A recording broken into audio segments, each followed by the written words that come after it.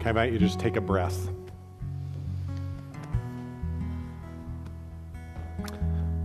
Thank you, Jesus, for air that we breathe. Thank you that that's yours. Thank you that in our frailty and utter need for you, there you are.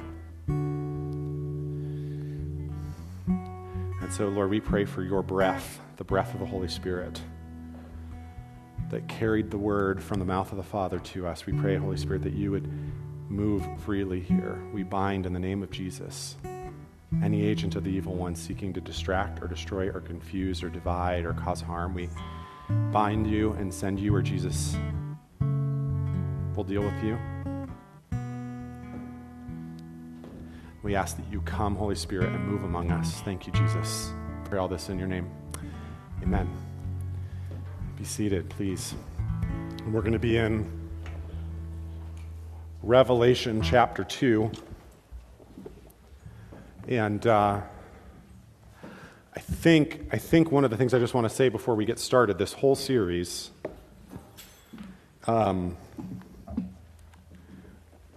is a rare moment of my obedience to the Lord, okay? And I'm going to say to you today is a rare moment of my obedience that I just acted on what I heard him saying, okay? Let not the wise man boast in his wisdom, nor the strong man boast in his strength, nor the rich man boast in his riches, but he who boasts in this, that he knows the Lord. So this is just coming out of some time between me and Jesus, some stuff that he's been working in me since January. Revelation chapter 2. Revelation chapter 2. The book of Revelation is about Jesus. It is an unveiling or a revealing. That's what the word apocalypse or revelation means. It's just an unveiling of who Jesus is. The book of Revelation is not a code to be unlocked with what's going on in the Ukraine and Russia or current events. It's not a code to be unlocked. It is an invitation to see Jesus in our midst, in the midst of difficult circumstances. Because the book of Revelation is written to churches experiencing a difficult circumstance. So Jesus offers a revelation, an unveiling of himself to his best friend John, and his best friend John writes it down and sends that revelation, not revelations, look smart in front of smart people, not revelations, the book of Revelation. He sends this revelation, this unveiling, this revealing to these 7 churches. And the book begins with kind of this vision of Jesus and then 7 letters from Jesus to 7 churches in modern-day Turkey, Asia Minor. And the first letter is a letter to a church in a city called Ephesus. And this is what the letter from Jesus says. He says, I know your works, your toil, and your patient endurance, and how you cannot bear with those who are evil, but have tested those who call themselves apostles but are not.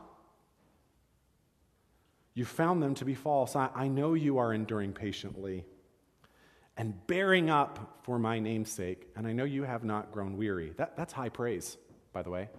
Jesus doesn't have that high of praise for any of the other churches in the other 6. But out of that high praise, he actually has a harsh critique. But, verse 4, but I have this against you. You have abandoned the love you had at first. You have abandoned the love you had at first. Remember, therefore, from where you have fallen, repent. Change your mind, change your direction. Do the works that you did at first. If not, I will come to you and I will remove your lampstand from its place unless you repent. Yet this you have. If you've ever taken a course in management, they tell you to offer critique as an Oreo. Good thing, bad thing, good thing. That's what Jesus is doing. Yet this you have, you hate the work of the Nicolaitans. Nicolaitans are like a heretical false teaching group in this time of history, which I also hate. So Jesus evidently has hatred in him as well as love. Isn't that interesting? He who has an ear, let him hear what the Spirit says to the churches. To the one who conquers, I will grant to eat of the tree of life, which is in the paradise of God. Jesus has remarkably high praise for this church, and by all accounts, he should. The church in Ephesus is remarkably faithful and remarkably fruitful. I mean, look at what Jesus says. You're doing good work. You know the difference between good and bad teaching, and you reject the bad. I see that in the suffering that causes you. You're enduring well. The church in Ephesus, according to tradition and to history, was planted by the Apostle Paul, pastored by Timothy, who Paul directly mentored, and attended by Mary, the mother of Jesus, and by John, the beloved disciple, the author of the book of Revelation. Now, there's some Sundays I get up and well, really every Sunday, I feel the weight of opening the scriptures and explaining them to you.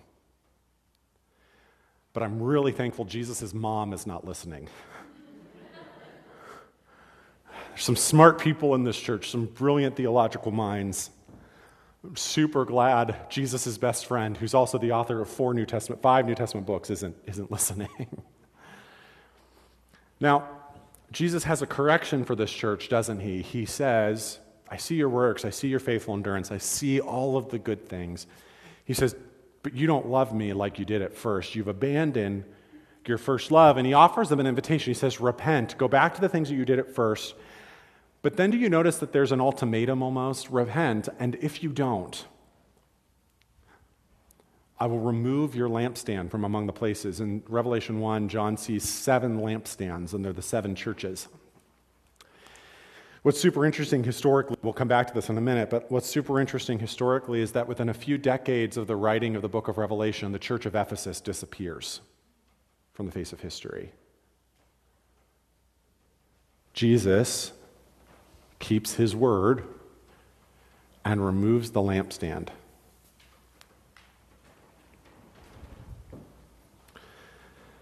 So in the midst of all of the praise that Jesus has for this church, he offers an invitation. He says, you have abandoned your first love. You don't have the love that you had at first. Jesus says to a thriving church, to faithful and fruitful people that are making an impact for his kingdom, he says, you have lost your first love. In other words, Jesus says to them, and he says to us, that it is possible to lose our first love. It is possible to lose our first love. I came to faith at a young age. In fact, I cannot remember a time in my life when I didn't know the very core of what the gospel meant. What is the gospel? It's the good news that Jesus lived and died and rose again, and all of that pays for these sins that separate me from God, and by believing in him, I can live in heaven with him forever. There was never a time in my life, I can't think of a time that I didn't know that. I grew up, though, knowing about Jesus, not knowing Jesus. Do you see the difference? I'm married to my wife. It is important to her that I know about her. It's important that I know about the kind of clothes that she likes to wear and the kind of foods that she likes to eat and the kind of things that she likes to do, so that when I want to buy her a gift or let her know that I love her, I can get that right. But more than knowing about her, my wife wants me to know her. Right? There's a difference. Love is not just a possession of some facts about a person, but it's a deep relating and a deep knowing. It's a deep relating and a deep knowing. Now, that all changed for me when I was in 8th grade. I grew up in this area, so I ended up in a youth group in our area, and in my 8th grade year, the knowing about became knowing. It became that personal relating to Jesus. And I found high school to be a struggle. Now, I'm learning that my experience, like all of our experiences, is not authoritative, right? So how I remember high school and how some of my classmates remember me in high school are very, very different. They're probably right and I'm probably right. It's somewhere in the middle. But I remember in high school feeling a lot of rejection, a lot of not fitting in, a lot of isolation, a lot of not belonging. And that youth group experience was like a counterbalance where I began to feel that belonging. I began to feel less isolated. I began to feel seen and not rejected. But it also layered some shame. because I was struggling with, well, let's just say I was struggling with the kinds of things a boy in 16 or 17 full of hormones would struggle with unfettered access to the internet. And I didn't really feel like I could talk about that because we're learning about this Jesus who loves us, but we're also learning about this Jesus who has this pretty high ethical standard of holiness. And so there I am kind of caught between this God who loves me and this God who is holy, and struggling to feel like I could be honest about where I was while also still feeling some sense of belonging. But Matt Chandler, he's a pastor, like you can be 99% known, but even if you're 99% known, that 1% will eat at you, and it ate at me that I was 99% known, right? And so somewhere along my way, I encountered two books that just radically changed the course of my life. And the first one was a book by Donald Miller named Blue Like Jazz. Now, let me just start right here. They've made a movie of this book, and it is terrible. So do not watch the movie if you'd like to read the book. And if you knew me in high school, y'all, this book was all I could talk about. Harry and Kathy Britt knew me then, and I mentioned that, and they laughed. It's all I could talk about. And here's why. I think I've even mentioned this a few months ago. I couldn't stop thinking about this passage from the book. Let me just read it to you. I think the difference in my life came when I realized, after reading the Gospels, that Jesus didn't just love me out of principle. He didn't just love me because it was the right thing to do. Rather, there was something inside me that caused him to love me. I think I realized that if I walked up to his campfire, he would ask me to sit down, and he would ask me my story, and he would take time to listen to my ramblings or my anger until I could calm down, and then he would look me directly in the eye, and he would speak to me, and he would tell me the truth, and I would sense in his voice and in the lines on his face that he liked me. As I was struggling with shame and rejection and isolation, no one told me, or if they did, I wasn't listening, that God didn't just love me in order to fulfill a rule in heavenly places, the deep magic from before time in Narnia language. He loved me because there was something in him that wanted to do that. There was something about me that he found lovable. At around the same time, I picked up another book, and this one was called The Ragamuffin Gospel, The Ragamuffin Gospel by Brennan Manning. Brennan Manning, who was a Korean War veteran serving with the Marine Corps, who left the military, became a Roman Catholic priest, left the priesthood to marry a woman who later divorced him because of his alcoholism. This guy had lived a life. And in this book, Ragamuffin Gospel, he says two things. By the way, here's a picture of me and Brennan Manning in 2007.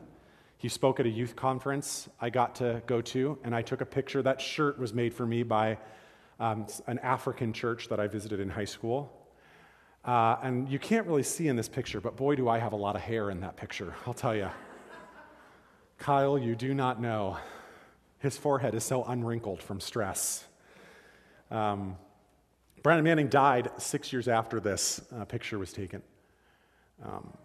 And in his book, there were two things that stuck out to me. By the way, someone has wisely noted that books don't change people's lives, sentences do, paragraphs do. And there are two sentences from the Ragamuffin Gospel that have stuck with me that absolutely radically changed my life. He says, "My deepest awareness of myself is that I am deeply loved by Jesus Christ. And I have done nothing to earn or deserve it."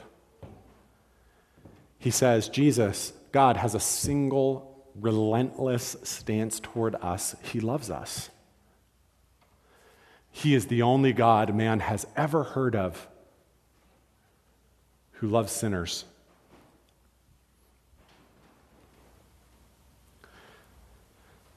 And y'all, in my later teen years, as I was struggling the way I was struggling, what rocked my world was the idea that God loved me. And y'all, can I just say, in that season of my life, I loved Jesus, period, full stop, no qualifications. I loved Jesus imperfectly, messily, like we all do, but I just loved Jesus. And so I wore the t-shirts and I listened to the music and I went to the conferences and I read the books. But y'all, I loved Jesus. I had found my first love. And then, along the way, some things happened. And the first thing that happened was this. I went to Bible college. I went to Bible college, and you'll notice these books, I'm quoting books, I'm not quoting Scripture, because Scripture wasn't playing a big role in my life in that season. I went to a church that taught the Bible, but I didn't really learn how to read and study and enjoy the Bible. Let's be fair, I was 16, so if I was taught it, I wasn't listening. But so I went to Bible college, and I wept through Old Testament survey. I had to read my fall semester of college, the entire Old Testament, and I wept. Not from pain, from delight. Because nobody had told me this story that I was a part of. I got a New Testament survey, had to read the New Testament twice in a semester. I wept because nobody had ever told me this story that I got to be a part of. I went to Systematic Theology 1, and I wept. I went to Systematic Theology 2, and I wept at the beauty and the depth and the grandeur and the bigness of who this God is, this God that had called me by name. I also got very angry. I got very angry because how dare somebody not tell me this? You mean this is mine? You mean these stories, these truths have been lived for and died for by thousands, and you kind of left it at God loves you, be nice? If you want to know why do I teach the Bible the way I teach the Bible, the people I'm training to preach, do you know why I train you to preach the way I'm training you to preach? Is we don't hide these things from our children. We don't hide this under a bushel. But along the way, in the midst of the weeping and the anger, something happened, something that Brennan Manning calls, this studying got Jesus trapped in the ivory tower of exegesis. Exegesis is a word you don't know, but you do know if you start studying academically. And Jesus got trapped in the ivory tower of exegesis. See, along the way, I went to Bible college, and then along the way I did something else. I entered ministry. God called me into ministry in 2004, and I said yes. It wasn't even a question. I went to Bible college. It wasn't even a question. My high school guidance counselor was dismayed and terrified because the only college I applied to was the Moody Bible Institute, which at the time was very hard to get into. And he couldn't figure out. He kept saying to me, Kyle, why don't you just apply to Kent State Trumbull as a backup? And I said to him, I do not need a backup. And I got accepted. I got my first part-time ministry job in 2011. I said yes, I didn't even think about it. When Steph and I started praying about moving to Ohio in 2013 to come here, I did have to think about it for a minute, I have to admit. But along the way, I've just kept saying yes. And I think people think, oh, Kyle, because he's a professional Christian, he has all of this time to do these things. And it's true, I do. Y'all, I cannot believe I get to do what I do and make a living doing it. Now, to be fair, there are some things that you do not pay me to do. You do not pay me to do this. You pay me to do the paperwork, okay? You pay me to do the boring stuff. I would do this stuff for free. I cannot believe I get to do what I get to do. But at the same time, along the way, being around the God stuff all of the time has started in some seasons to feel like I've gone to work for my dad. And sometimes I just want my dad to be my dad. I don't want him to also be my boss. And sometimes I kind of devolve into interacting with God as a disgruntled employee with his supervisor, right? And the activity for God can eclipse being with God.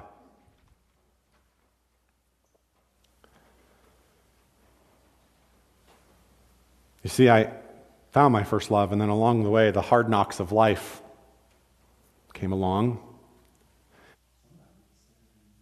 Some of that was ministry related. We started this on a Sunday nights. None of you were in the room. Lindsay was off and on.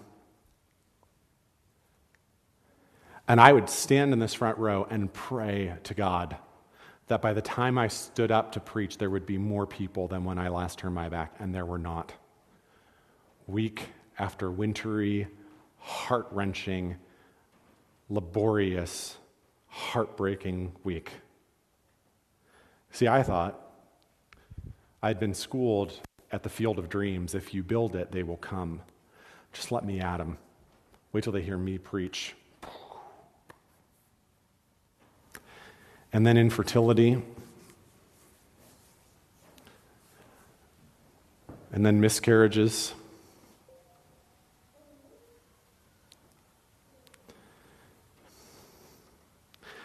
And through the hard knocks of life and becoming a professional Christian and through academic study, not one, not two, but 3 degrees later, something's happened, I've realized, and it's that my love has grown cold.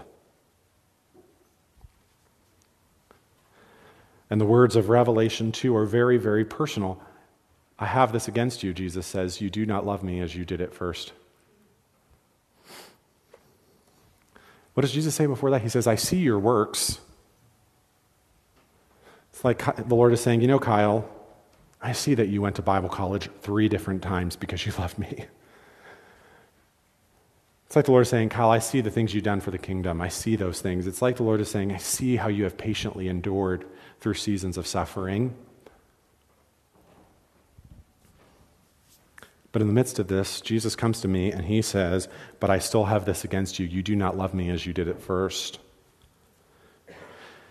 And so the other day I'm in a prayer meeting and we're praying for like the big things that Kyle loves to pray for. Spiritual breakthrough, revival, new believers coming to faith. And the Lord brings to mind 1 Corinthians 13.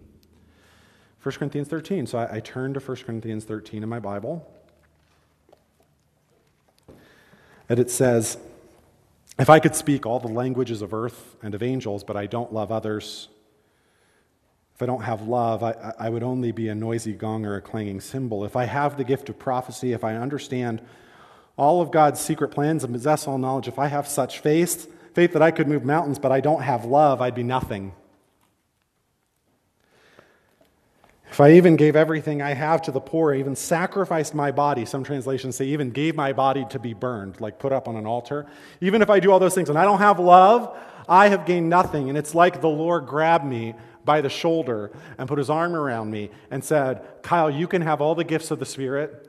You can have a profoundly fruitful ministry. You can lead your church to accomplish all the goals it has and the ones that you've not even thought of yet. You can start new churches and micro churches. You can have an amazing and high-performing staff. You can be multiplying across your region. You can have an increasingly large national platform. You can write the book. But if you do not have love, if you do not have me, what's it worth?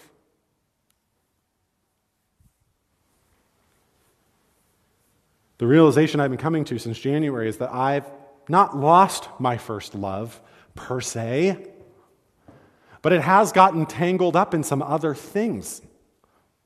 In the doing for God, and instead of being with God, I've kind of lost my first love, like I was mid-sentence and couldn't remember the word that came next. Or like I was singing a song and just couldn't remember the tune. I'd lost the plot of the story.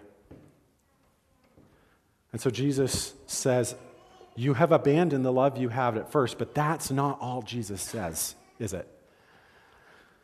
He goes on to say, remember therefore from when you have fallen, repent, and do the works you did at first. I looked up Revelation 2:5 and all the English translations. You know what it says? It says, return to me. It says, return to me. Jesus says, return to your first love. See right there, in the pages of Scripture, right there. Authoritative for all times and places. Inerrant, inspired, infallible. Literally, it says, that there's an assumption that I will lose my first love. The Bible just assumes, Jesus just assumes that along the way, our love for him will rise and fall like the tides. He assumes it doesn't catch him by surprise.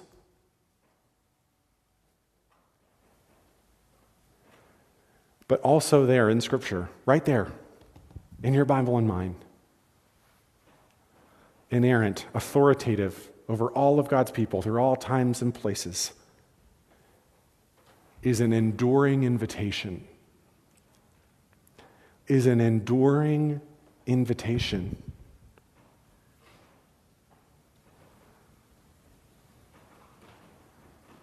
You can always come back. There's an enduring invitation. You can always come back. My first love has faltered and failed. That passion, that immediate obedience has gotten tangled up in some things. And as we begin this Lent journey, these 40 days to Easter, I want to go on a journey with you. I want to go on a journey where we return to our first love. So my question this morning, how's your first love? How's your first love? Has suffering and sadness and sickness, has disappointment and despair caused your love to grow cold? Has the undertow of our cultural moment, the outrage, the anxiety, the politics, the fighting, has it caused your love to grow cold? Has the weight of the pain of your body or the pain of your mind or the pain of your soul, the anxiety, the depression, has it caused your love to go cold? Have the wounds that you received from church people and churches caused your love to grow cold?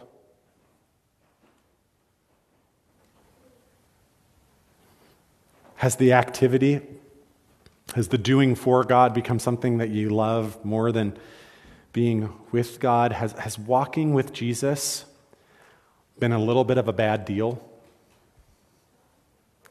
Has it felt like a little bit of a bait and switch? Come to me and I will give you rest for your souls, but wait, you must first endure through many trials? Has it been more disappointing, more painful, more bitter, more frustrating, more defeating, more confusing?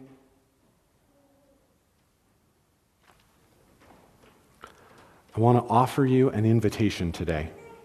Not a challenge, an invitation. And the invitation is simply return to your first love. You see, when Jesus died, when he called your name, he saw not only the sin of your past and your present, but he saw the sin of your future. He saw the sin of your future. Jesus knew exactly what he was getting into. He's not like surprised. When our first love grows cold, Jesus doesn't go, oh, and nor does he say, oh, I knew it. He simply says, return to me.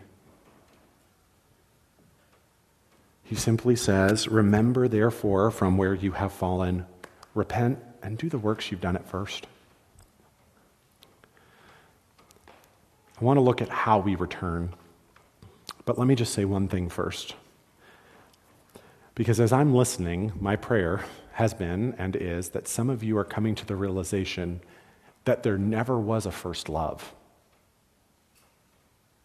Some of you are like exploring faith, and I'm really glad you're here.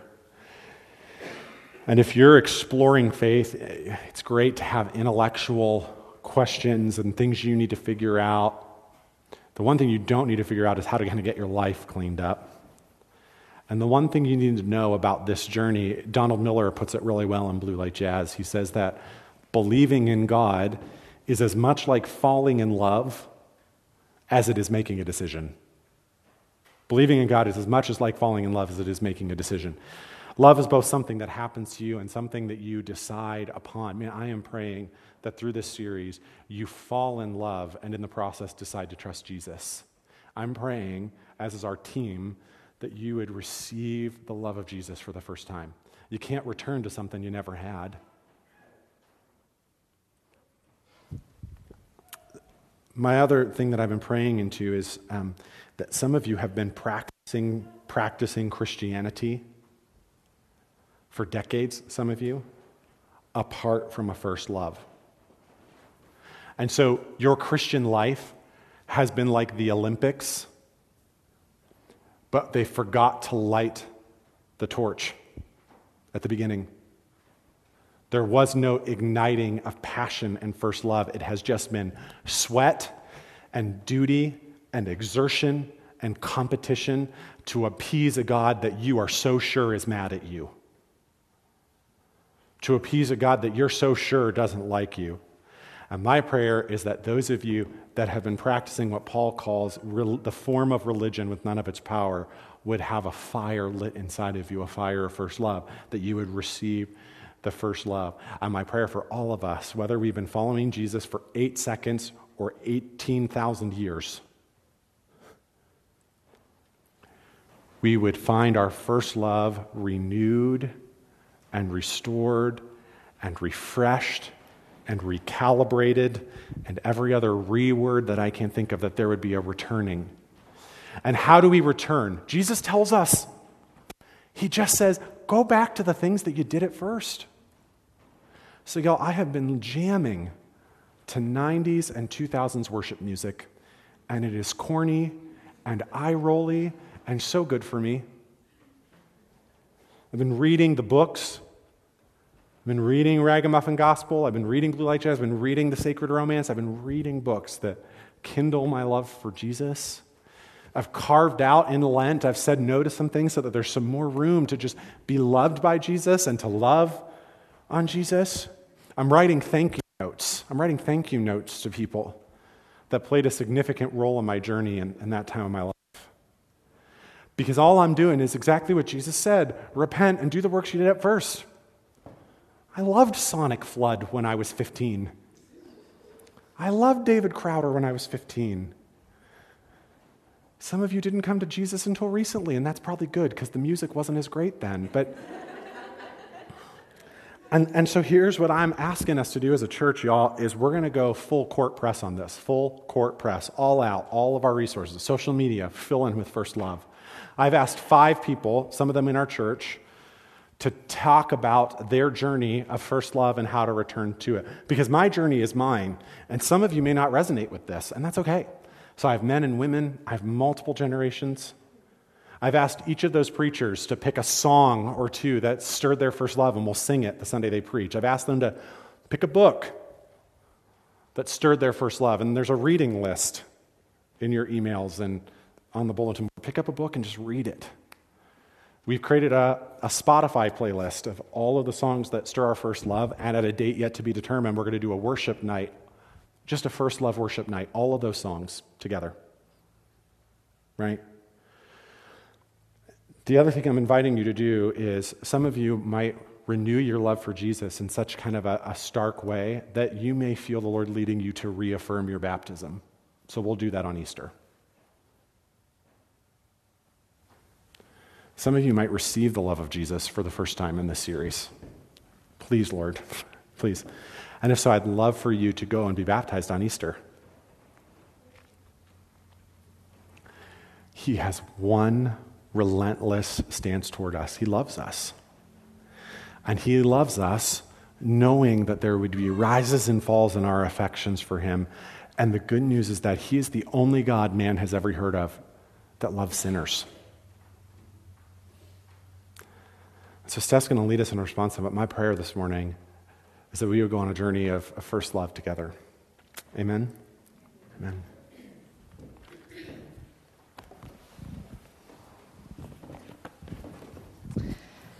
Here at Regen, we do response time because we don't want to be just hearers of the word. We want to be doers of the word who are transformed by it. And so as Kyle just said, I was going to ask Amanda to throw that slide back up because that is such good news that God loves us even though we are sinners. And so if you are feeling kind of that, oh man, or that overwhelmed feeling, the good news is that the invitation of the Father is to come, and that there is forgiveness and there is grace with Jesus. And so I want to, we're just going to take our time that we do. I want you just to reflect kind of on what Kyle said and just to evaluate, where is my first love? Am I living into that? Is there a place that I need to kind of press in more there or repent? Maybe you're feeling like I'm like in love with Jesus. We're doing this thing. Then celebrate that. Rejoice in that. Be grateful for that.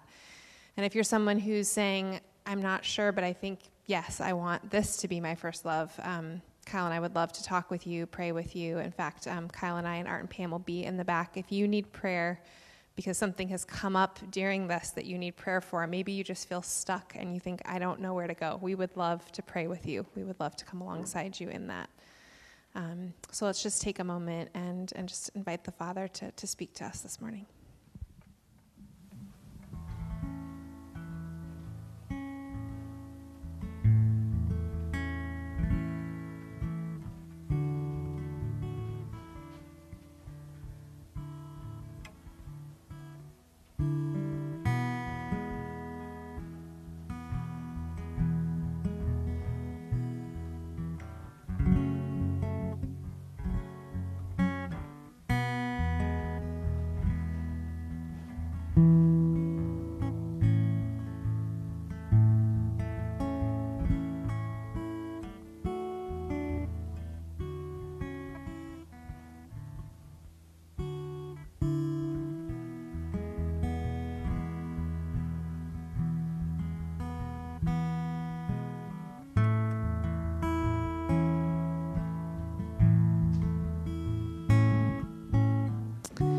Father, we confess that our love does ebb and flow, that in our frailty, in our humanity, and in our sin, that we are not consistent in our love for you, Jesus. But we thank you that in your grace and in your mercy, you receive us every time that we come to you.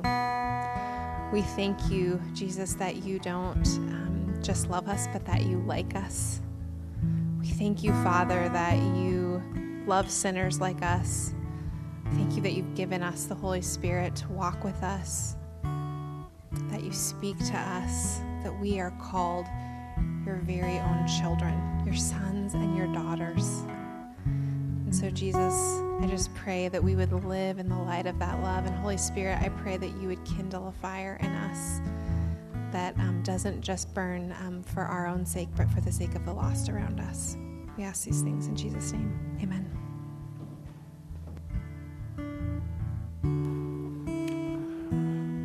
To all who are thirsty, to all who have failed, to all who have sinned, to all who are broken, to all who are hungry, to all who are worn out, to all who are wounded, to all who are arrogant, to all who are humble, to all who are brokenhearted, to all who are overjoyed, Jesus says, come to the table. He says, come to the table precisely as you are. He says, let me love you precisely as you are. That's why Jesus gives us this table. And as you walked into this church this morning, you walked into a spiritual family that believes this isn't just a recalling of a fact, but an encounter with the real presence of Jesus. Even as you eat of the cup and take of that, even as you engage in this small thing, it is Jesus extending to you his love and his mercy and his grace. At Regen, that's why we invite everybody to this table, because his love and his mercy and his grace is for all of us. I just need two people who feel like God is stirring in them this morning to lead communion, just two of you.